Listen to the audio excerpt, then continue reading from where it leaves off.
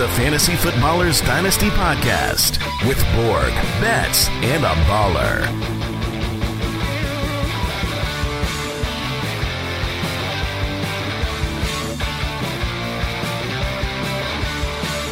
Welcome in. It's Wednesday, July 12th, Fantasy Footballers Dynasty podcast. I'm your host, Kyle Borgononi, and I'm joined by Matthew Betts, Jason Moore, in the heat of the summer.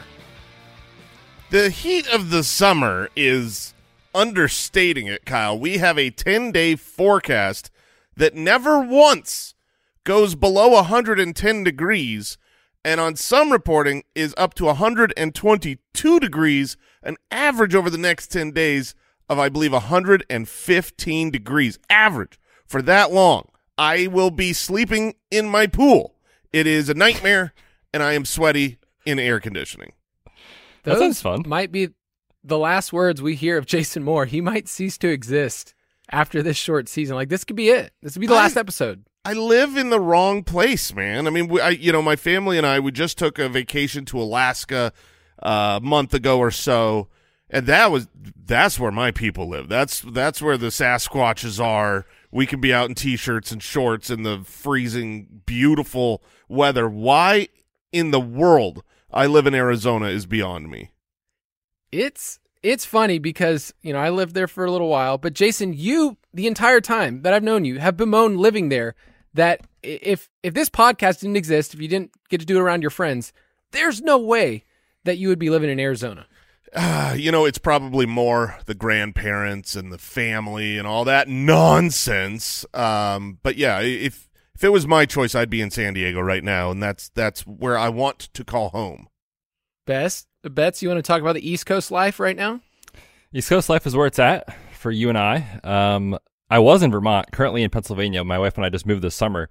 And what's funny about Jason mentioning that, and I had this moment of yeah, it has been pretty hot. Yeah, it's been pretty humid. And then I was like, wait, it's 85 to 90 here, so I have zero room to complain when you reference 120 degrees. I mean, you literally can't go outside. That doesn't sound fun to me, so that's not summer in my book. You just straight up melt. You can. It's not even a joke. Just in seriousness, when you walk to your car, let's say you're at a grocery store, you just go from the grocery store to your car, which you probably left running. You feel your skin burning. You actually feel it I shouldn't be on this place on the planet right now. Yeah, humans were not meant to exist very long in that spot. Hopefully you're surviving the summer wherever you're at. Last week we talked about our top 10 Dynasty wide receiver ranks. We counted down 1 through 10. I did a terrible job with the counter, and so I'm going to scrap that this week. We're not going to go through that. We are, however, going to look beyond the top 10, and I think that's where a lot of people have question marks of, hey, what do I do beyond the studs? How do I assess that? So we're going to talk about specific players that we find beyond the top 10 interesting. If you want to get all of our ranks, they are there in the Ultimate Draft Kit Plus. Jason's startup ranks, which we will be referring to on this episode, his Dynasty rankings, where he's hot and bothered by certain players. And in some of these questions, I mean, Betts and I, our job is to kind of fill out a lot of stats, a lot of stuff in the UDK. But Jason, I almost knew what your answer was going to be on some of these players before we even started. Yeah, it is funny. I went to put in answers to the questions that we're posing today, and there was at least one of them where my answer was already in there. You know me very well. So we'll be talking about all of those today, but if you want to get all those rankings and up to date, you can go to ultimatedraftkit.com. Let's talk about those ranks. Dynasty rankings. We're going to start debuting some new drops, by the way, because our boy Mike finally got around to some Dynasty-related drops that are they're pretty good. And we even got some for DFS, so new drops is always a good thing. But last week, Jason, I want to get your opinion on those top 10 wide receivers. We went through the rankings, and last week we talked back and forth about Jefferson and Chase. We even kind of landed where it's totally okay for Chase to be the 101, and I think I talked Betts into it. Did you feel that way, Betts?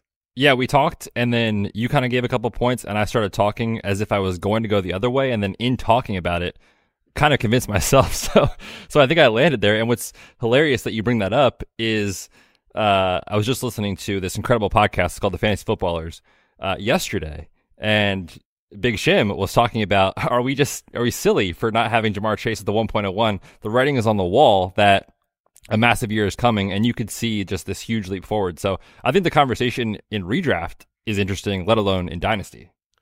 Yeah, that's funny. I apologize. I've been extremely busy. I've not listened to last week's Dynasty episode, which I'm sure was amazing. So that's so interesting to find out that I had similar, totally unrelated thoughts to that. And obviously this was more for redraft. But the arrow is, we hope, just horizontal for Justin Jefferson, right? Just keep doing what you did. That is enough. The arrow is not pointing up for him. That would be borderline impossible. Whereas the arrow for Jamar Chase can absolutely still be pointing up. I mean, he's got a lot of opportunity to run more routes, catch more passes, and have this offense become more and more and more of Joe Burrow's. And then you add in the future. You know, who's Justin Jefferson's quarterback 2 years from now? I promise you nobody knows. You can't get that question right now. So the rest of our top 10 rankings, after we talked about Jefferson Chase, was A.J. Brown, Garrett Wilson, CeeDee Lamb, Jalen Waddle, some guy named Amon-Ra St. Brown, Chris Olave, Tyreek Hill, T. Higgins. And a quick question I just want to give, is there any tier break that you see there, Jason, in those wide receivers 3 through 10 that you're like, hey, you know, I kind of see it's a little different. We're taking the consensus rankings, but I wanted to get your quick thoughts on those players before we talk about those today. So any tier breaks from 3 to 10? Yeah, I think so. I think when you the super young guys, Olave, Amon-Ra, Jalen Waddle, CeeDee Lamb, Garrett Wilson, those guys, there's a tier break to me between having one of them and Tyreek Hill, who I think Tyreek Hill has 3 more excellent seasons. And the next 2 seasons are probably better and more valuable for fantasy than any of those guys above him, right?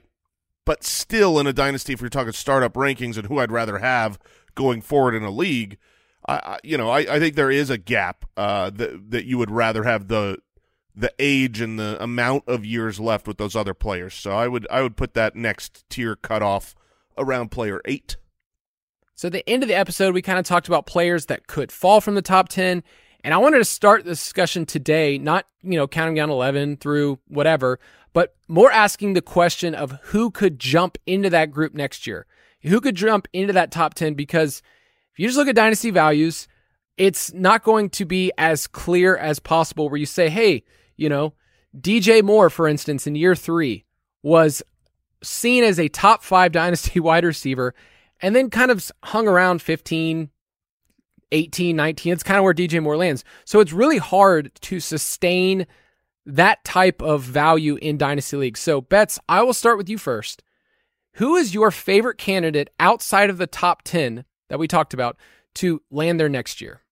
Yeah, we're going to be talking a lot about Seattle today and their wide receivers. And the name I'm going to bring to the table is the rookie Jackson Smith-Njigba, which when you think about a player who is going to be ranked potentially as a top 10 dynasty wide receiver, almost always they are guys that hit in year 1, guys that are young, obviously, and have that first-round draft capital, which Jackson Smith-Njigba does. He's currently in our startup ranks wide receiver 17.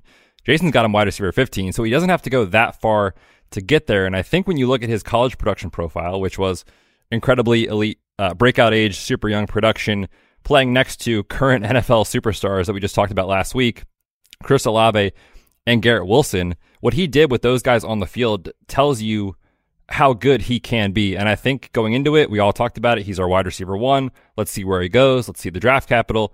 And he checked the boxes as far as that's concerned. I know there's some pause, maybe hesitation in redraft. Like he might be slot only. He might not be the dude this year. But I think when you look at the end of the year and if he does anything that's just good enough, if he posts like wide receiver 3 numbers, back end wide receiver 2 numbers, something like that, especially in the second half of the year, dynasty managers are getting way smarter to be like, hey, that's what I want to look for in a potential superstar. And obviously the age is a big factor. And we talked about last week, there's some guys that are still above him in the ranks that this time next year, they're going to be lower than they are right now.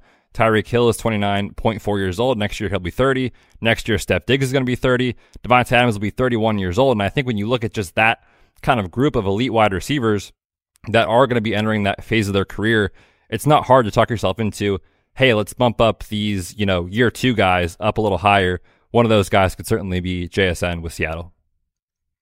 Part of my trajectory, as I look at other players that we've looked at in Dynasty and say, okay, maybe they'll have a similar path. So it's hard for me to see him in year 1 just blow the doors off with the competition there, but I feel like he could take a similar trajectory that we saw in Devonta Smith, where rookie year was good. I wouldn't call it great. And now you're looking at him as a borderline top 10 guy. In second year, he was a wide receiver 1. So I think that's kind of more the trajectory I'm thinking than somebody who takes a Justin Jefferson leap in year 1. But you've got to be happy with that if you took him at the 102 in one quarterback leagues, 103 in Superflex, wherever. You would be really happy a year from now if he's, top 15. And I think top 10 is certainly on the table. So I'm with you.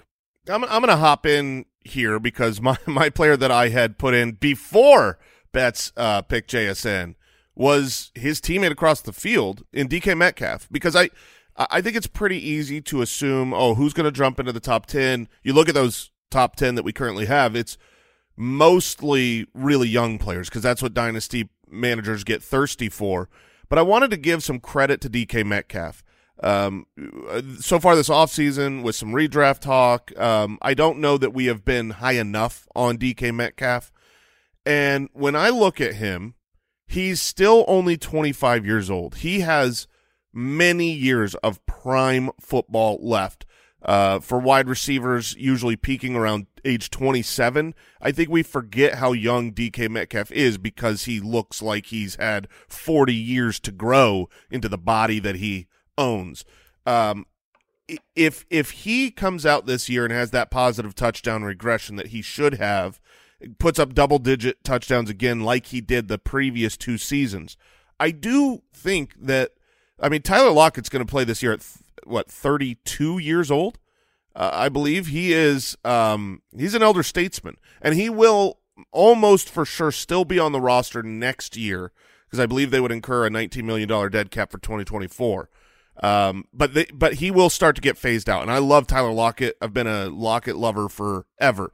But he, at the end of the season, you're going to be going into age 33, where your contract is about to be a problem for the roster, and they're going to be looking on how to move forward without him. And I think both JSN and DK Metcalf have a lot of value going forward for fantasy. Now, I would say the downside here is just, was it a Geno Smith outlier season? That's the fear, because what we saw from Geno Smith seemed very replicatable. He didn't do anything crazy. He didn't have some insane 7% touchdown throwing. He didn't have crazy broken plays that made a statistical anomaly. I think what he did is who he is. So I'm projecting he just continues that going forward, and that's enough. You look at Justin Jefferson, he's got a Kirk Cousins, and he's fine. I think Geno Smith can play to about that level. So I like DK Metcalf and JSN moving forward. I think it will be more difficult for JSN to hop DK Metcalf next year just because you bring up, Kyle, rookie year Devonta Smith. He had a pretty good season, not outlandish or great, but he was the wide receiver 1 for that team in his rookie year. JSN here this season, barring injuries to Lockett or Metcalf, he will be the wide receiver 3. He won't be on the field in 2 wide receiver sets, and this is a team that plays a lot of 2 wide receivers. They're not up there in the 80% of 3 wide receiver sets, and I don't expect them to change just because they have JSN. I do love JSN's future, though. With DK, Betts and I have been talking about a lot in best ball. It's just with touchdowns being so valuable in half-point formats, there's just so much on the table. Andy's talked about this. You talked about this last week, Jason, and 10 touchdowns feels on the table and not outlandish at all to start from there. He could lead the league in touchdowns this year, DK, and we could be talking about him as a, top 6 or 7 dynasty wide receiver next year. So I agree with you. The sentiment, I think, over the summer has been, we love DK. oh, wait a second, I think we're still too low despite the fact we're talking about him all the time. So what's his ceiling this year? Like, how high could he finish just this year in redraft, Jason, in your mind? I think you're talking about top 5. Whenever you've got a player who can put up 14 touchdowns, that's absolutely in the realm of possibility. All right, I'll bring up one more player, and I want you guys just to buy to me right now if you think I'm being a homer. Because when I entered this pick in here, Atlanta Falcon, Drake London, I was like, oh no, people are going to think that I'm bringing him up just because he's a Falcon. And Jason, do you remember my reaction last year? Like when they took Drake London, I was like okay with it, but I wasn't like ecstatic. I think it was similar to your fandom when they drafted Bijan. You're like, it's fun. I like it. I'm not sure it's the right pick for franchise building. Yeah, and honestly, I would have loved Garrett Wilson at the time. Jameson Williams was a fun player. So I want to preface that by saying I'm not just bringing up a Falcon, but Drake London is almost 22 years old, people. Like, he is a baby. In fact, he'll turn 22 the day after my birthday. But Drake London in our Dynasty Startup rankings is at wide receiver 15. And my question is, what would it take for him to enter the top 10? Because we know what he did as a rookie, and we saw his target share is the highest for any rookie wide receiver since 2014. But target share can be deceiving, right? 29% of Marcus Mariota and Desmond Ridder targets are not really as cool as 25% of Mahomes or Hurts. So what do you think Drake London has to do? I'm asking this question because I think enough's there in terms of the age, in terms of Drake London could easily catch 6 to 8 touchdowns just based on size alone. He had 117 targets last year. I think it's not hard to see that again. So what does Drake London need to do to be top 10? Because he's kind of seen after Garrett Wilson, Chris Olave in that group, but I would put him talent-wise right there. Betts, what are your thoughts? Yeah. I mean, talent-wise, I certainly think that he is right there with those guys. If they had swapped teams, yes, Drake London could easily be there. The fact that you've got to compete with Mac Hollins and Scotty Miller and Kadero Hodge. I mean, there's the GOATs. They don't have a lot of passing there, but you don't need a ton of passing when you get all of it. I was going to say, too, like, if he just repeats what he did last year, again, the age thing, right? These guys that are ranked above him will come down. Naturally, he will move up. And I think there's some optimism that maybe Atlanta isn't, like, the output isn't as bad from a volume perspective. They will still be very run heavy. But when you look at how terrible, and I mean it was so bad for Marcus Mariota, from taking sacks, throwing the ball away, design rush attempts.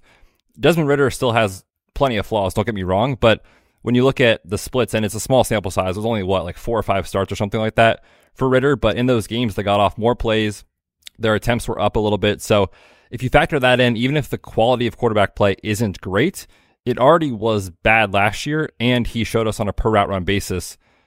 Like Jason said, if he was with another team or another situation, we'd be talking about him, I think, like we do with Olave, like we do with Garrett Wilson. So it's not hard to see Drake London having an okay to good year, but us still saying in Dynasty, look, he's so young. He could get a quarterback upgrade. You know, those sort of things are on the table for next year. So I'm very much in on Drake London in Dynasty. It's one of those situations where I think in redraft, like, I don't know if I'm there yet, right, because of the concerns, but when we think long-term, he's so young, the draft capital's there, and he's been pretty awesome on a per route run basis. Yeah, speaking of just youth in general, I was looking back at Dynasty wide receiver ADP. You can have a wide receiver that has first-round draft capital and doesn't smash the rookie year. Do you guys remember CeeDee Lamb? It's like, it was good, not great. Second year, it was good, not great. And yet he was still ascending in value because the other guys were aging out, and he was just so young, and then you got to see him in year 3. So I'm not saying it's the same trajectory, but when you're dealing with a player that's drafted where he was and is about to turn 22, and if he sees another 120 plus targets, then he's just going to stay there, and he's going to eventually just end up near the top 10. So I wonder how far he is, though, from Garrett Wilson and Olave in your mind. Like, is there 2 tiers between those two? Or is it like next year we could be talking about them in the same tier? What do you think, Jason? Yeah, as of right now, there's a couple of tiers between them. He had a very good season, but he wasn't elite. And, sometimes you can excuse away a lot because of quarterback play, but it's not like Olave had, the Mahomes. Olave didn't have great quarterback play half the year. You didn't really have great quarterback play for Garrett Wilson. So I do think that we have to be honest and say that what those two guys showed on the field was better than Drake London. It's not saying that Drake London didn't show flashes of brilliance or that he sucked. I think he was good, but he wasn't as elite as those other two guys are, as pretty much, demanding targets and just being, a more NFL-ready wide receiver last year. Now, obviously, with the body type that Drake London is, he might have more of that transition period to the NFL when you've got a smaller, quicker, jitterier player that can run the modern NFL routes like Olave or Garrett Wilson. Really, they're similar in that way. You might have a quicker transition. So, yeah, I'm in on Drake London, but I do see a tier or two difference. All right, transitioning from who could be in the top 10, let's talk about some old farts, people. I want us to map out some veteran wide receivers that are in the mix that are helping dynasty managers right now, but who knows what they're going to be a year or two from now. So we're going to map that out, and Betts is going to give us his pick when we come right back. We'll get right back to the show, but want to remind everybody about the Ultimate Draft Kit and the Ultimate Draft Kit Plus, which includes the Dynasty Pass. All of our information jam-packed to get you ready for anything involving Dynasty. We're talking trade targets, team opportunities, and the production profiles. We're in that time of year where there's going to be some rookies that start making some noise in training camp. And if you want to know, does this player have anything to offer other than just some hype? Go see what they did. How did they compare to other other pros out there who have already made it? I mean, guys like James Robinson, they start making noise, and you look at their production profile and you go, oh, yeah, that makes sense. Maybe I should pay attention to that. So head over right now, ultimatedraftkit.com. All right, we're back, and Betts is going to hit us with a player in Dynasty that is aging, but is he aged out just yet? I don't think he's aged out yet, and when you look at redraft and best ball ADP, certainly people don't think so, right? Cooper Kupp is currently a top 5 pick in both formats. I've seen him go as early as 1.02, 1.03 ahead of guys like McCaffrey, sometimes ahead of Chase. Like, people are very, very bullish on the outlook this year for Cooper Kupp, which I can't blame them, right? Because when you look at where he was last year before the injury, he was insane, right? We thought he couldn't do it again. He did it again before the injury. But it's a very difficult conversation because you know how good he is. You know how good the outlook is right now. But he's 30 years old. Next year at this time, we're talking about a player who's going to be 31. And I'm not sure the Rams are going to be the Rams, right? Because he signed through 2026. So we got the financial security, the contract, all of that. But Matthew Stafford was close to retiring this year with a serious neck issue and the elbow injury from last year. Aaron Donald's talked about retiring for 2 or 3 years. They've got so many rookies on defense right now. They have no financial stability with, I think the team's kind of like, the last dance approach of like, let's go for it one more time. Let's see what we can do. And Sean McVay's hinted at like, I don't know, how long he'll be there. So he's a guy that I love for redraft. The target share should just be outlandish. The red zone role should be crazy. So he could finish as the wide receiver 1 this year, and no one would think twice about that. But he's a guy who I could see the surroundings changing so much next year at just 1 year away from today that I feel like if you are not a top 4 team, top 5 team in your league, like I'm trying to trade Cooper Kupp away now before that stuff happens because of how valuable he is in redraft. Do you think that somebody who's competing and they're looking at your team and going, okay, I know that Kupp can be a difference maker. I mean, no big deal. I just took him to the Scott Fish Bowl. But with Kupp, you're saying I'm going to go all in, but the price for I don't know. What's the window? What's the window if you're a competing team? It feels like you're going to get at least 2 to 3 years. Like his skill set ages better in the NFL than I think some of these other big body wide receivers. So I'm fine with paying a first plus for Cooper Kupp, knowing I'm going to get, multiple years. I am too. So I get that.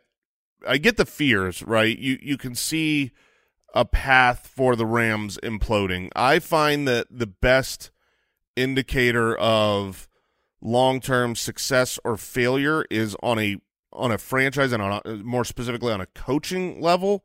You trust really good coaches, and you have to be proven that way. And I trust Sean McVay to figure it out. I think that their offense will improve and be better. It was like they were close to walking away, but they didn't. And the contract, doggy. You know for sure that Cooper Kupp is there the next 2 years. This year, he would have a dead cap. It's so funny. Like Tyler Lockett got a bag, and Tyler Lockett's dead cap would be $19 million. That's a ton of money. They're never moving on from Tyler Lockett. Cooper Kupp's dead cap this year will be $59 million. Next year, $47 million. He ain't going nowhere. So you've got multiple years. I think the offense is going to be great. Obviously, it will end. It ends for everyone. And if you only get 2 years and you pay up, honestly, I think you're still happy. I really do. If he's 2 dominant years, it's probably worth it. If you get 3, it's definitely worth it. So I'm not quite as bearish on Cooper Kupp as you, Matthew Betts, but I guess it's good to hear both sides because. So what would you be trying to trade him for? What do you think you could realistically, if you had Cooper Kupp, what would you be realistically trying to trade him away for? I've got a couple offers that I'll throw out there, and I want to assess you, Betts, because I think we're close. But like I was saying earlier, a future first, 2024, and Treylon Burks. Which one would you rather have? Burks and just one first? Yes. Oh, I'm keeping Cooper Kupp. We don't know if Treylon Burks is going to be for sure good in the NFL. Is it tempting, Jason? Yeah, I think that's a fair offer. That's the type of offer that you're going to need to give to get or give him. I could see being on either side of that depending on your roster construction. Because obviously, when you're talking about Cooper Kupp, what is your window? Are you a competing team that needs to win now, or that can win now? You've got a great roster and your window is open. Then yeah, trade a future asset, go get Cooper Kupp, get a championship. Alternatively, if you're like, man, my team is really old and I think I could maybe make the playoffs, but I'm not sure, that's when you kind of retool and you go try to get Jordan Addison plus or Treylon Burks plus, and restock that way. That was the name that I want to throw out there. Would you do a first plus Jordan Addison? I think it depends on your personal outlook on Addison. We are pretty high on him, especially given the opportunity is massive to just be a first-round rookie wide receiver who hits right away. So I think that's a pretty fair deal. I also thought, in my head, like Jackson Smith and Jigba, we just talked about him in a first for Cooper Kupp, something like that. I think you need a first plus a very, very good young building block to move him. And I just want to say I'm not bearish on Cooper Kupp. I've taken Cooper Kupp so much in best ball that it scares me to have that word associated with me. But I just think next year, when you look at this, 31 years, if you're not a contender, you have to move him now, is my opinion. Betts won't even, I don't know if you know this, he will only drink from glasses. He refuses to drink from cups. That's how much he hates Cooper Kupp. Drinking out of a can right now, sir. Exactly. A can is okay. A bottle is okay. Just don't hand that man a cup. Well, look, if we're talking bearish, like we are clearly with Betts on Kupp, then I'll hop in next with my veteran and map out his future. Because I'm very bearish on Courtland Sutton, who is only 27 years old. That this is prime age for a possibility for a wide receiver. If I had Courtland Sutton, here's what I would be doing. I would be waiting for the absolutely inevitable, 100% guaranteed to come great report of how awesome he is in camp. I promise you, there will be a report that it might be the week after it's Judy or the week after it's Tim Patrick. Everyone's going to get a glowing report out of Denver this offseason with Sean Payton there, with Russell Wilson needing good vibes. Oh, Cortland Sutton's dominating. Oh, Cortland Sutton's establishing a great relationship. Oh, Cortland Sutton's been working off the field. Oh, Cortland Sutton's Best a locker room leader. of his life. Oh, for sure he is. And when those reports start circulating and there is excitement and positivity around his name, that's when I'm looking to unload Cortland Sutton, because here's what actually is his reality. This team tried to trade him. They absolutely tried to get rid of him and his contract. They have financial issues because of Russell Wilson, and he's not that great. You know, he's going to come out this year, and he's probably going to suck. Compared to that contract, he's going to suck. And that contract, you know, it runs 3 more years this offseason, but they can get out of it and save a lot of money. And so I think they're going to have to do that. So this is a player who, if he comes out and isn't great, doesn't dominate, I think he gets cut. If he gets cut, he goes and signs with another team as an older, big-name, really unsuccessful wide receiver, and he becomes the next Kenny Golladay. He will be absolutely worthless. And so, in my opinion, when there is positive news on Cortland Sutton, I think you can get something for him. His future for fantasy success, I would be surprised if it is relevant past this year at all. And this year, I think you're hoping for relevant. You're not hoping for great. You're not, you know, the Cortland Sutton breakout is not happening anymore. I think we've moved past that. You know, who has more fantasy points by the end of the year, Cortland Sutton or Tim Patrick? That's not a question that we should be asking for the money, for the draft capital, for the name recognition. But I think it's a legitimate question. It's, you know, it's probably Sutton still, but it's a question that's a fair one to ask, and you don't get anything for Tim Patrick in Dynasty. You could still get something for Cortland Sutton.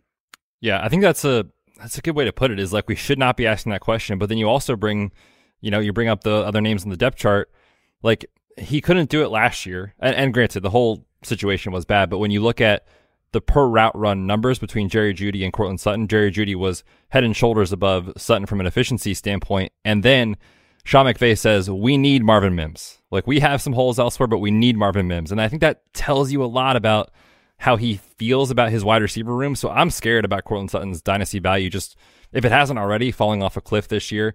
And Kyle and I put some money on under 5.5 receiving touchdowns, Jason. So if you would like to financially bet against Cortland Sutton, you can do that. He also has a receiving line of 725.5, which feels go get the under. So fragile, right? Like, his playing time feels fragile. Like you said, I think he does enter the season as the wide receiver 2 across from Jeudy, but how long does he keep it, right? I don't even know. So yeah, the writing's on the wall. I think that there are very, very small outcomes where he becomes a guy that you can like start and rely on. But in Dynasty, the age plus the volatility this year is a player that I've tried to move wherever I can. Well, the nice thing is the age plus the contract can be a selling point for him. He's only 27. That's not, you know, you're not trying to move a 30-year-old wide receiver. He's under contract for 3 more years. You make sure that the other league mates know that. I mean, he's going to get cut after this year, I'm so sure. But he's technically under contract for 3 more years. That's the positive spin. I'm sensing a lot of negativity about the Broncos. Unlimited. And I get it. So I'm with you guys, but you know, no big deal. I might have traded Sutton a couple years ago to Andy Schneider, and I'm just laughing around, one of our programmers. So got out early. Eat it, Schneider. Yeah, of course, he's from Denver, so yeah, that's another pro tip. I mean, if you got a guy that's from a place, or a diehard Packers fan, or a diehard whatever fan, oh, you make him pay up. I want to give one more wide receiver that is hitting that age cliff, and I want to ask, how fast is it going to happen? So Devontae Adams is 30.6 years old. In our startup rankings, I think we have him appropriately ranked wide receiver 16. Totally fine with that in dynasty formats. He's under contract technically through 2026, his age 34 season, which is ridiculous. he signed a 5-year deal entering his age 30 season where they gave him $65 million guaranteed to someone who's turning 30, okay? So here's my question for you guys. How often do 30-plus-year-old wide receivers sustain dynasty value? And is it normal? And I look back at some players that at the time were seen as top 10 wide receivers in redraft. Okay, so Julio Jones, he aged pretty well for a very long time, all the way up to age 30. He was still seen as a top 12 dynasty wide receiver, okay? And then he hits the cliff at age 30, and then poor Julio Jones. Betts was telling me the other day, you look at his metrics and just how it fell off a cliff. Same thing with AJ Green. DeAndre Hopkins, in terms of dynasty value, went from a top 10 guy at 29 to in the 40s.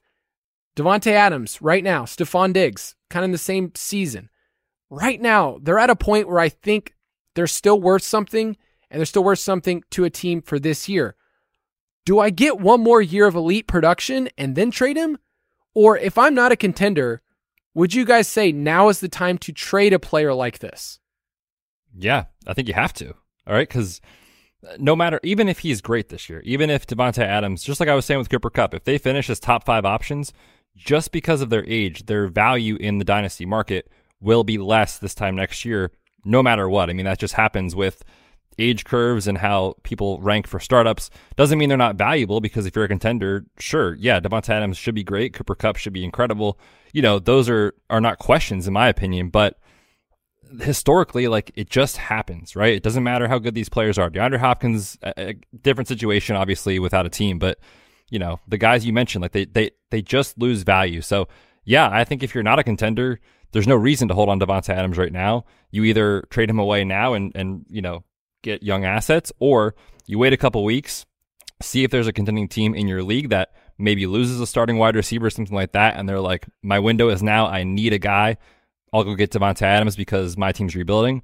That's the situation that makes sense to me, but I feel like you have to, especially there's so much fragility around the Raiders right now. I don't know where Devontae Adams plays football or who he plays with, right? Because he's already mentioned he's not happy or has kind of hinted at that with the Jimmy G stuff. So it seems scary, man. Yeah, I mean, you're right that if he's great and you get a haul for him, it's still worth it if you can get a haul for him. And you might not be able to in every league, but in some leagues you're going to be able to. A trade that I made that was invaluable for my success in our main dynasty league, I was able to pull off trading Julio Jones at his peak, in his prime. Here's what he had done. He was the wide receiver 8, the wide receiver 2, the wide receiver 6, the wide receiver 5, the wide receiver 5, the wide receiver 3. He was just absolutely dominant in 2019. And then that next year, going into 2020, where he should still just continue his dominance, right? That was when he turned going from 30 to 31, where he had only been awesome up to that point. And going into 2020, I traded Julio Jones for CeeDee Lamb and a first-round pick. I got really lucky because the next year Julio Jones was dead. He was the wide receiver 53, 93, and 97. I wasn't predicting that Julio was just going to fall off a cliff, but he did. If it lasted 2 years longer before that cliff fell, and I still got CeeDee Lamb and a first, I mean, that's insane. So, I guess it goes kind of back to the Cooper Kupp discussions earlier, the Devontae Adams discussions. If you could get something like a Jordan Addison and a first, or, and I think in a lot of leagues you couldn't, right? And it's always team and situationally dependent. And I will say this, every time we've done these shows and we talk about trade options and we throw out a trade like this and we say, hey, go see if you've got Cooper Kupp or you've got Devontae Adams. Go see if you can get Jordan Addison plus first. Oh, you go, nah, it can't happen in my league. No one would ever do that. And then we get 200 messages of oh, thanks, man, I got that trade to go through. You just never know. Go check it out. People do make these deals. I think it's right, though, when you get to this age range around these great wide receivers, we're not saying they'll be bad, But if you can capitalize for young stud plus a first, really hard to lose on that. You'd have to have both of those players. Both options suck. CeeDee Lamb would have had to suck, and I would have had to whiff on my first, because that the clock is running out on, the 30-plus-year-old wide receivers. Yeah, every league, there's different contexts, and if you want some more info on that, we have a great article on the site called Dynasty Trade Secrets, 10 tips for successful negotiations, because you have to tweak it. For instance, I know Jason has Devontae Adams in a Dynasty league, then I'm against him, and he's about to age out, but your context is, I'm just going to keep riding him until the wheels fall off, where in another league, you might feel the pressure of, I need to trade him now. So it's so dependent on each league. 100% context matters. We're the 3-time champions in that league. I remind you, champ, back to back to back. So Devontae Adams ain't going nowhere. We've got Travis Kelce, Devontae Adams, and I don't remember how many. Derrick Henry. It's like we're Mike about Evans. to expire. I mean, our expiration date is like we are 2 weeks past on this gallon of milk. But I'm gonna drink it till the day I die because we got to go for a 4th championship. There's just rules are rules. So yes, context matters in your leagues. That's like your dynasty team's like diet is just that old chunky milk. Just old chunky milk, building them bones strong. All right. Next category I want to talk about is a wild card.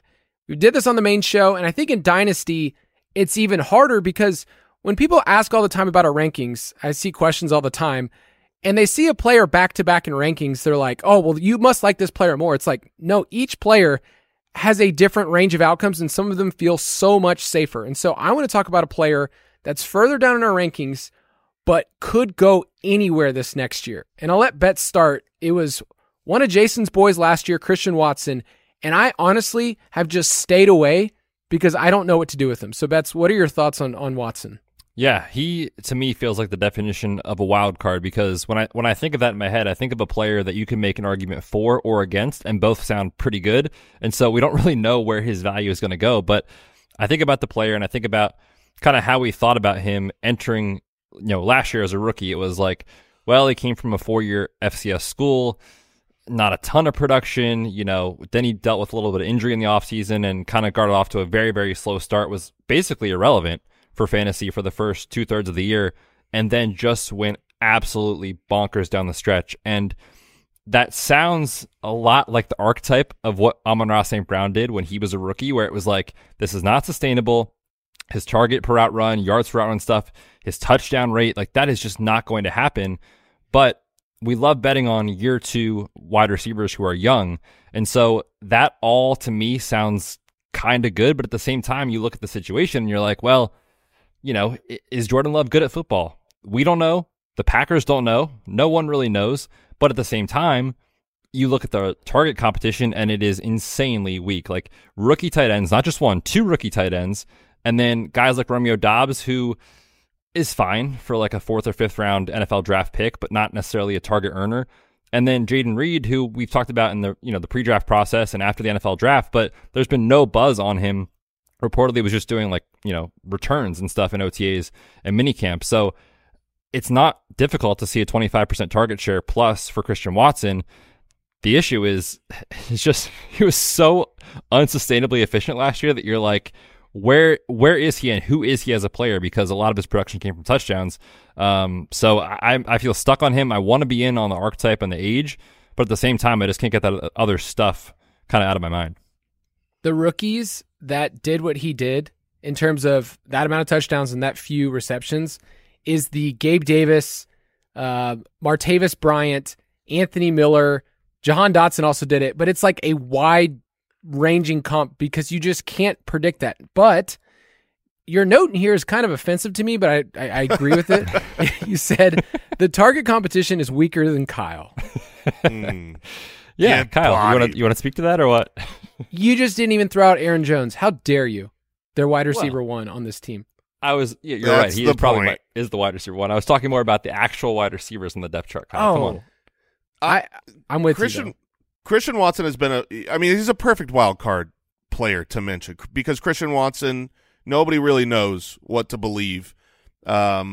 And I've been at that place through a lot of this offseason where I've stayed away because you just don't know. You don't know if Jordan Love's good enough. You don't know if, I went back and watched every single target from Christian Watson this last year, and he had so many of these amazing plays that were just great throws by Aaron Rodgers, hitting him right in the hands, in stride, over a defender, where he could just run away. And you're like, is Jordan Love going to be able to do that? Probably not. And in the end, I have come away, at least today, confident in my take. I think Christian Watson's going to be a great player. I actually think Christian Watson is a stud and will have his athleticism and his dominance win out at the NFL level. This is a guy who was unheralded in college because he went to a smaller school. He didn't have a lot of production because this was a championship-winning run-the-ball team. They didn't need him. They won the championship with him doing just what he did. You don't need him to do more than that because their goal was to win a championship, and they did. Then he goes to the Senior Bowl, and at the Senior Bowl was the belle of the ball, the talk of the town. Everyone from the Senior Bowl said he's just dominating everyone. Then he goes to his rookie year, and he just dominates. When he's on the field, he had injuries and he wasn't on the field, but he just showed that specialness. And so I think I've gotten to the point where I'm betting on the talent. The talent of Christian Watson, I think, is legitimate, and so I'm in on him. But obviously he's a big range of outcome player. In fact, looks like all three of us chose a rookie wide receiver from last year for our wild cards. My wild card's Treylon Burks. I mean, Treylon Burks could be dead after this season. I mean, he not just like, he could get in a car accident. I'm over here murdering fools. This is the range of outcomes. He could be incredible. You want to talk about dead. Flaming out? He was doghoused last year. Couldn't get on the field. Constantly injured, and this is a team led by Vrabel where it's like, if he gets doghoused again this year, you could have the wheels fall off of this entire team. You could have DeAndre Hopkins come in and just relegate him to a backup wide receiver. You could have Bananarama come in for Ryan Tannehill and become the starting quarterback and have Treylon Burks be worthless. Alternatively, we just went through this division on the Fantasy Footballers, and 2/3 of us actually picked Tennessee to win the division, to be good because of Vrabel. If that happens, it's only happening because Treylon Burks is good. Everything he showed when he was on the field running routes was, he can hang. He's good. Every report has been he's super in shape. He's playing faster. He's the number one. He's the alpha. And if you want to talk about, like, target competition weaker than Kyle, I mean, the Titans dream of having Romeo Doubs and Jaden Reed and two rookie tight ends to compete with Treylon Burks. They've got like just Kyle Phillips, leftover fellow Kyle Cheeto crumbs to compete with. So his range of outcomes to me is drastic. I'm betting on the success. I'm betting on that based upon my pre-NFL draft belief in Treylon Burks. I was a believer then, and I haven't seen anything to dissuade me. I think where he's ranked right now, we have him at wide receiver 26 in our startup, is perfect to take a swing at a player that can immediately be a wide receiver 2 for your team. The inverse of there's no target competition is that maybe the passing offense is just bad. And you look at some of those teams last year, it's like, well, they didn't produce any high-end options. But obviously, I think after the catch, he can do a lot of special things. So he's a fun player. I want to throw out George Pickens because another player, who knows? Who knows what he is? No idea. And I dug up some stats, though. And tell me if this is a little too Kyle, just throw out some fun stats just to clown on other players. But did you know that George Pickens had the third most receptions of 20-plus air yards in the entire league last year? Did you know I did not. That George Pickens had more top 24 weeks last year than Garrett Wilson and some guy named Amon-Ra St. Brown? Classic Kyle. Cherry picking stats just to make his case. Of course. Go ahead. Keep going. My point in throwing it out there, and I also tweeted about it, was you think of George Pickens as all or nothing big plays and zero consistency, but he, for a rookie, wasn't terrible with a terrible quarterback historically, right? So I just want to give him more credit than he's boom or bust, and that's all he's ever going to be. Like, he could easily improve upon that in this next year. You could see him as a locked-in top 24 wide receiver. He's also really young, only 22 years old. And I looked at other players that were kind of drafted around him, in the second round, and they're archetypes of what you could see in Dynasty, like Christian Kirk, Michael Gallup, Hollywood Brown, these kind of big play guys. They've kind of hung around wide receiver 24, wide receiver 30 range. And I think if you got George Pickens, if this year he ends up being a dependable flex or a top 24 guy, that wouldn't shock me. But it feels like he's kind of being left in, he's just going to flame out. But I think George Pickens isn't like that much less talented than Christian Watson. I think his situation's really tough to bank on with Kenny Pickett. But would you guys say that George Pickens is just a talent tier below Christian Watson? I don't think you can answer that question yet, personally, on either guy, because Christian Watson could come out and have a year where we're like, oh, what a silly conversation on the Dynasty podcast. He is that dude. But George Pickens, like, it seems less likely to me that he has that sort of season where we look back and we're like, wow, man, like, he is that good, because it's a big parlay to cash. Like, he has to take targets from Deontay Johnson.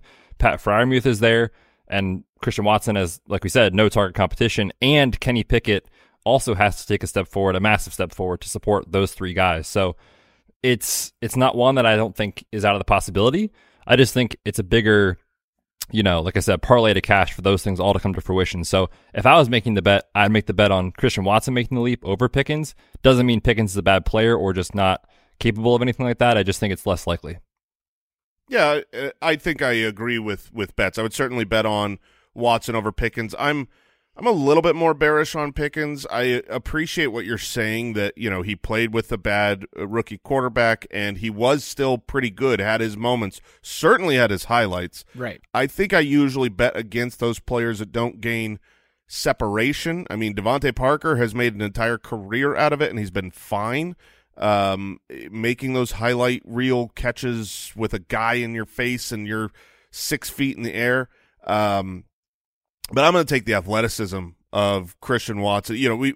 We saw good things from both, but Christian Watson is a truly rare athlete. I think that's something that's lost in the conversations is like athleticism isn't everything, but every now and then there is someone that is just kind of different. Tyreek Hill, in a totally different archetype, is that type of a player. It's unfair what he has physically. It's not like he's just got the world's greatest hands and is the finest receiver in all the land. He's fast as a cheetah. There's a reason they call him the cheetah.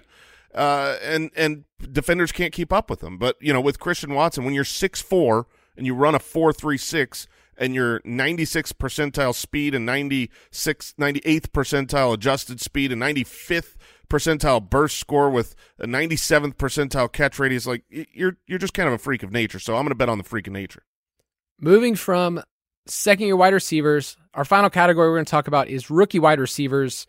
And we brought up a couple players that I think in year one, we're going to lay out the map of here's what could happen, but also beyond, like, okay, next year, how valuable is this person going to be in Dynasty? And once again, you can get all of our rankings in the Ultimate Draft Kit Plus for Dynasty Startup Rankings and Rookie Drafts bets.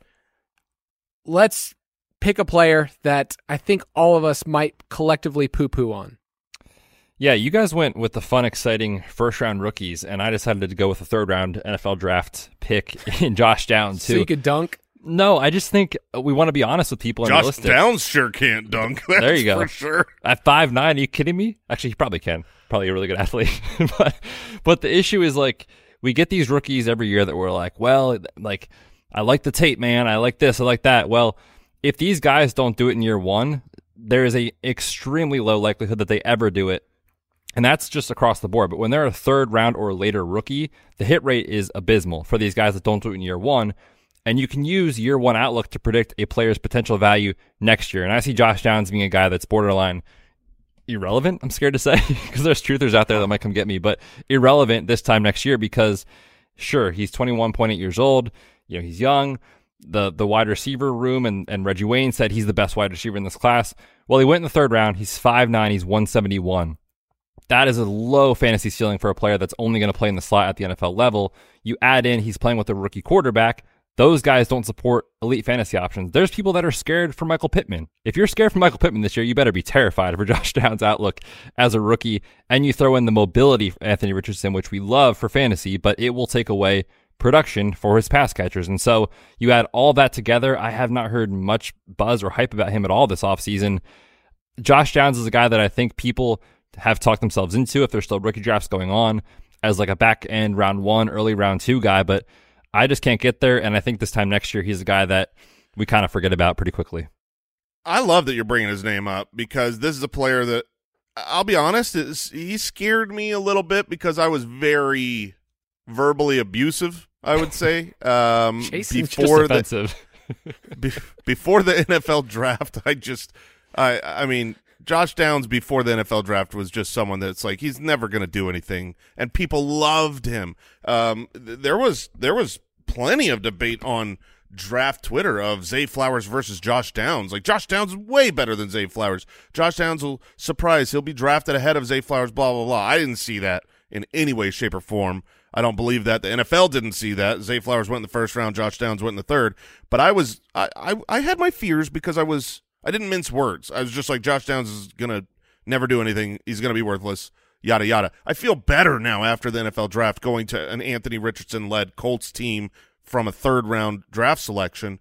And so I'm going to stick to my guns here and say he'll be worthless, and I love that you're bringing up that he's going to be worthless for fantasy purposes.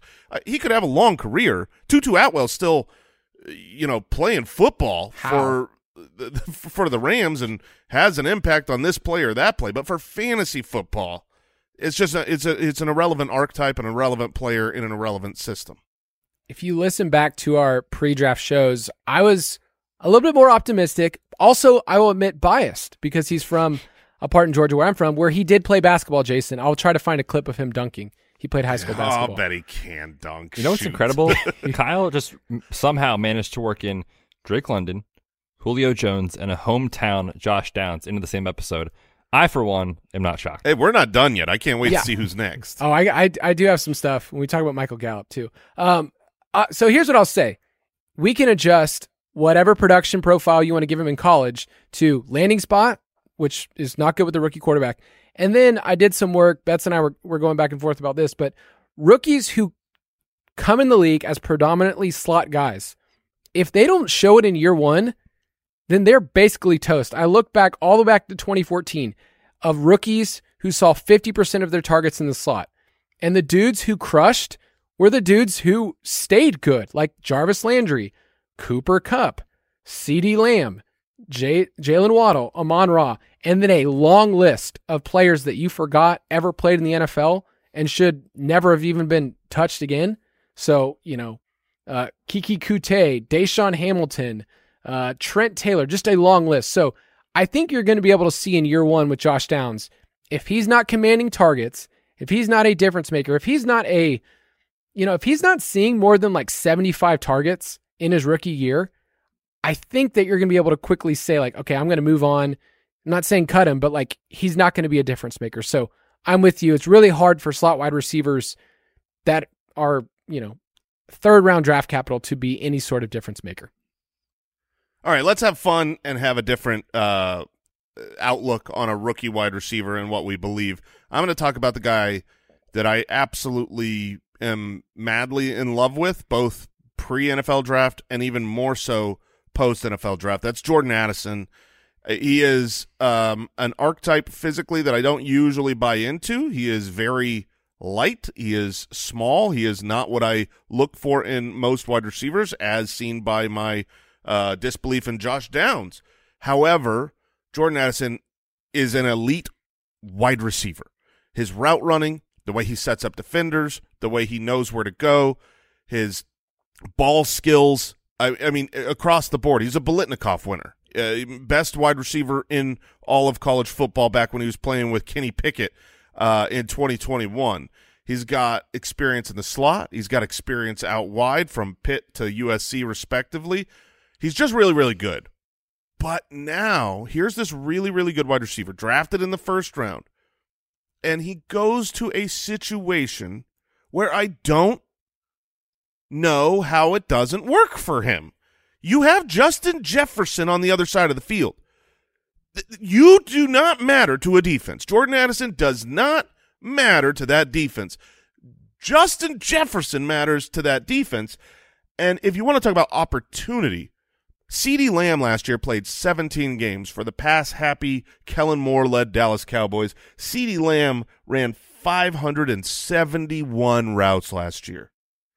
Adam Thielen ran 674 routes, 103 more routes than CeeDee Lamb, and Adam Thielen is gone, and in comes Jordan Addison into that role. That's what they drafted him to do, was replace Adam Thielen. So you're talking about talent, he's got it. Draft capital, he's got it. Will he have the opportunity? Yeah. He's going to be on the field a ton, in passing situations a lot, and he's going to succeed there. Kirk Cousins can get him the ball, so I just – I'm very bullish on Jordan Addison. I don't think he's the physical archetype of player that is going to be a top 8 wide receiver. He's not going to be a super-duper star. He's not going to be a fantasy asset that is a first-round draft pick.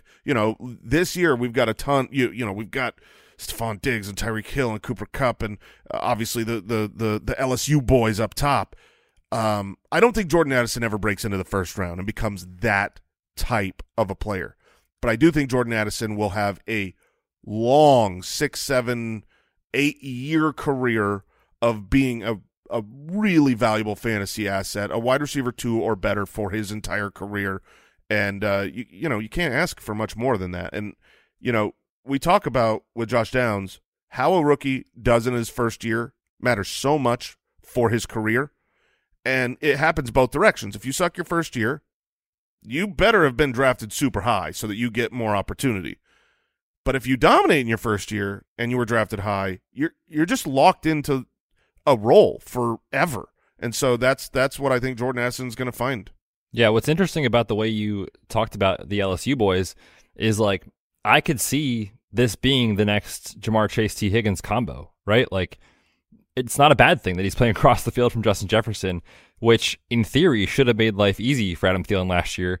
It did not, because of how poor he was efficiency. I mean, those routes were just so empty, man. And he, just to put some numbers to it, he ran the most routes of his career last year at his age. Like, that's how much opportunity is there for Jordan Addison. So I like it. The only thing that's I want to monitor, because I actually kind of like him for redraft where he goes this year, Jordan Addison, is just he hasn't really practiced at all this offseason. It's been an undisclosed injury, so let's see what happens in training camp for his early season outlook, but that's not really relevant for Dynasty specifically. Just something to monitor, but I'm with you, man. I'm very excited for Jordan Addison. I'm very excited for what he can do across the field from Justin Jefferson. Yeah, you look at those wide receiver 2s, the T. Higgins, the Jalen Waddles, the Devonta Smiths. When you've got a superstar across the field, it opens you up. You're not drafted in the first round, but you're drafted in the second or third round for fantasy. And so I see that as the outlook for Addison. And you've been calling them the power 2s? I like it, the power 2s. That's what you've been calling around the office, right? I think I've thrown that out before. I don't really have like a tattoo or anything yet. So nothing's trademarked. Got it. No copyrights, no registered markings at all. Bets, you can put that on your Patreon page, dude. The power 2s. Perfect. Everyone. Jason has him at wide receiver 19, so he's probably a little bit more bullish than some of the other ballers, but I'm with you. He's a really fun player. I want to get your opinion. Last guy, Zay Flowers. You two were a bit more bullish than I going into the pre-draft process. Age, size, some of that stuff is hard for me to get over. I can't argue with draft capital going in the first round to the Baltimore Ravens. I love the offense, and I think all three of us are on board with Todd Monken, whatever he wants to do, pass happy. It's going to be a fun team. What does he have to do in year one in your mind to separate? Because right now in redraft and best ball, all three wide receivers are kind of clumped together. Obviously, there's a massive age gap between OBJ and the rest of them, but what does he need to do in year one for us to say Zay Flowers is a locked in, top 24 type dynasty wide receiver? I've found that that's kind of the mark. If after the first year they're in the top 24, they have staying power. If not, it's really hard for them to re-enter when they get to year 2, 3, 4 in that range. And so Now, real quick, just so I have clarity, are you saying that they need to finish in the top 24 fantasy-wise, or do they need to be in the top 24 ADP-wise, like value-wise? Value-wise for Dynasty ADP. That's what I'm hoping for Zay Flowers. You have him at wide receiver 23 in our Dynasty startup, and our consensus wide receiver 30, which I think is fair. So for him to stay there or to increase, what do you think statistics-wise he either has to finish, or what are you looking for to him kind of sustain that, Jason? Yeah, and talking through it this way makes me question my ranking, because I did like Zay Flowers. I like the film. I do love the draft capital. I love that he's going to the Ravens, that they need a wide receiver, and they've got, a locked-in quarterback. And so this is why I had him at wide receiver 23 in my startup rankings, and I'm a believer. But as you speak, and I'm realizing I know exactly what has to happen for him to be a top 24 drafted wide receiver next year. He has to be the wide receiver 1 for the Baltimore Ravens. That's the answer. It's not a matter of what does his stat line have to be. It's just got to be, okay, yeah, he's Lamar Jackson's number 1 guy. And that gets a little scary because Bateman could easily be the number 1 guy. They are paying Odell Beckham way too much money for what Odell Beckham is right now. Odell Beckham is paid so much that he's almost guaranteed to be the wide receiver 2 here. It's like, in 2 wide receiver sets, they're not bringing Odell Beckham off the field. So is it Zay Flowers or is it Rashad Bateman? And that becomes a really 50-50 proposition, maybe even a 55-45 in favor of Bateman if he's healthy, as to who wins that. So I'm starting to think maybe my wide receiver ranking of him currently startup-wise as the wide receiver 23 might be a scooch too high for Zay Flowers if we're just looking at probability of where he'll finish value-wise next year. I think that there's good odds he is not viewed as the wide receiver 1 for the Ravens at the end of the season. This is one of my favorite parts of getting to look at fantasy football is like what Jason just did is looking at a player from about 5 different lenses of, I like the talent of this player. I like the draft capital. I'm looking at the situation.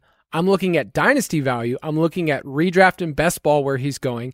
And you're kind of mixing all of those together to see that there is a range of outcomes for any single player. So I agree with you. I was looking back at just comps that I had in our pre-draft process. It's like smaller wide receiver who is shifty, can have big plays, but they also could kind of use him in creative ways. Like he's gotten the mini Debo comps. He's not nearly as big or as bruising, but like that's a weird comp to me, man. Mini Debo. Yeah, I just don't. It's like I don't see it at all. He just doesn't play how he plays, and Debo is like the big physical dominant. I'm going to beat you up and run you over type of player. I don't understand that comp at all. But anyways, continue. He's tough. I'll give. Zay Flowers is a tough receiver, and he's going to be used more. He's going to be used on short 8-out stuff a lot, not just deep. So looking at, just players like if he got 18 to 20% of the targets this year, and he kind of hits some of those elite metrics that we look for, like around, 2 yards per route run, something like that, then I think that you're building on a player who we're saying can be the number 1.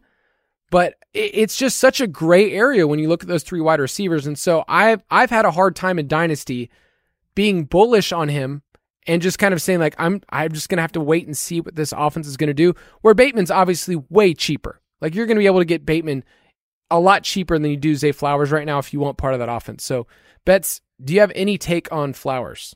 Yeah, I think just speaking to the Ravens as a whole, and I feel like in redraft, everyone's paying a tax on Ravens guys this year. It's like, well, we all know they want to be throwing more, and we want to take our shots, but we've talked about Zay Flowers and the Ravens for the last 5 minutes. I don't think anyone has mentioned Mark Andrews' name. So these guys are out there running as the wide receiver 2, 3, and 4 because Mark Andrews is the wide receiver 1, and I don't see that changing. And so when you consider that, plus like Lamar, yeah, they're going to drop back more, but that might lead to more scrambling opportunities. I'm not sure. I mean, Lamar Jackson's arguably the best running quarterback in the NFL, maybe Justin Fields, if you want to have that debate. But that's going to take away production. So I think someone of this group loses out this year. I don't know who it is, but Odell's age curve has not been great. And so What I think you need to see from Zay Flowers is maybe he gets off to a slow start, but I do think he has to emerge over Odell Beckham, because if he doesn't, that's a little scary. And I certainly think he has to start to eat into Rashad Bateman's role towards the back half of the year for you to feel like Zay Flowers can be the dude behind Mark Andrews, because to me, that's a huge piece of this puzzle. And I know we all love the Ravens and we want that, but like I said, I think one of these wide receivers is going to lose out. Imagine not liking the Ravens this year. Imagine just not being on board. Imagine just being a complete hater and thinking that they're worthless. That's impossible. And that's why we don't let Andy, sometimes on the show, is just his Ravens speech is just not very good. If you want to get all those rankings, once again, Ultimate Draft Kit Plus, every single player or startup rankings that you can customize to your league, and our new draft analyzer just came out, but time for one more segment.